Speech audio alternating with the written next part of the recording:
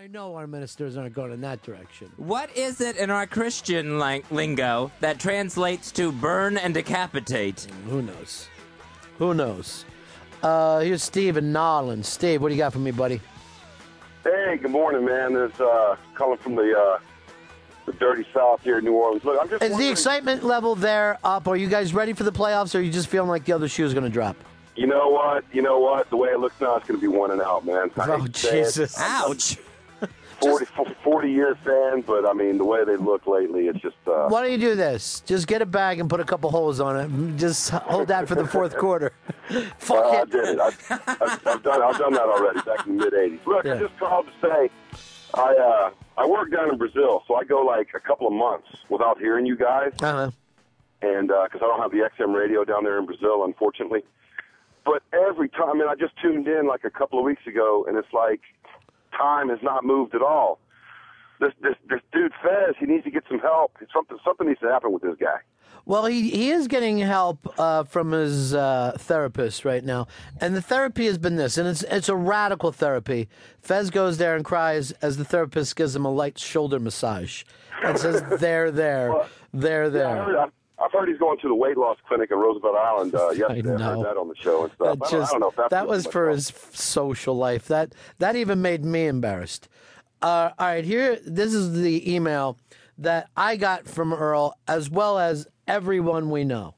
It just says, and it's from Earl Douglas, and this is his legitimate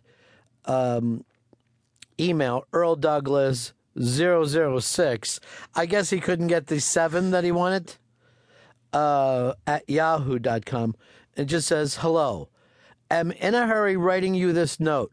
I hope this message didn't come to you as a surprise? ? And is very urgent. I could barely think straight at this point.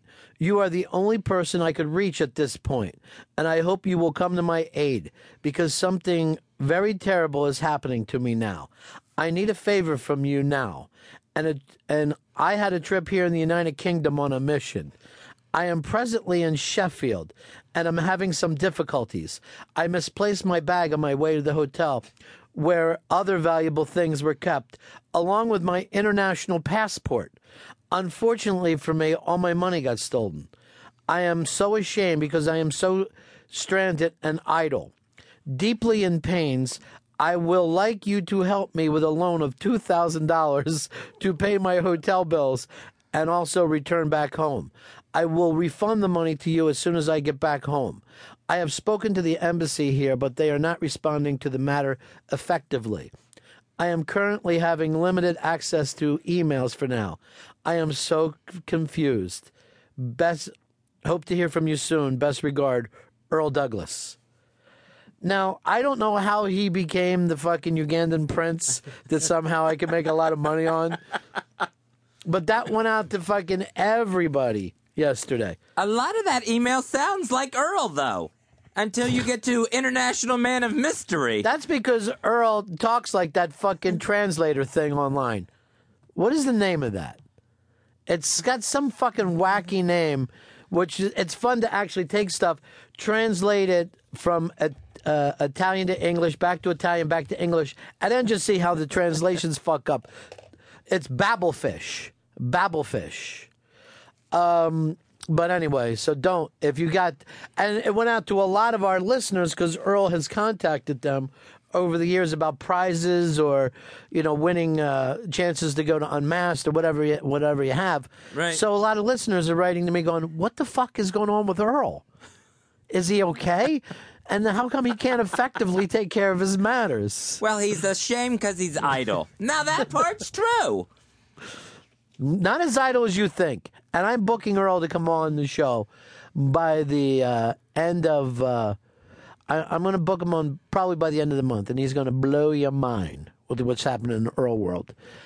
Ken in Ohio, you're on Ron Fez. Hey, guys, I was just calling to say maybe if everyone would turn to Buddhism, we wouldn't be killing people.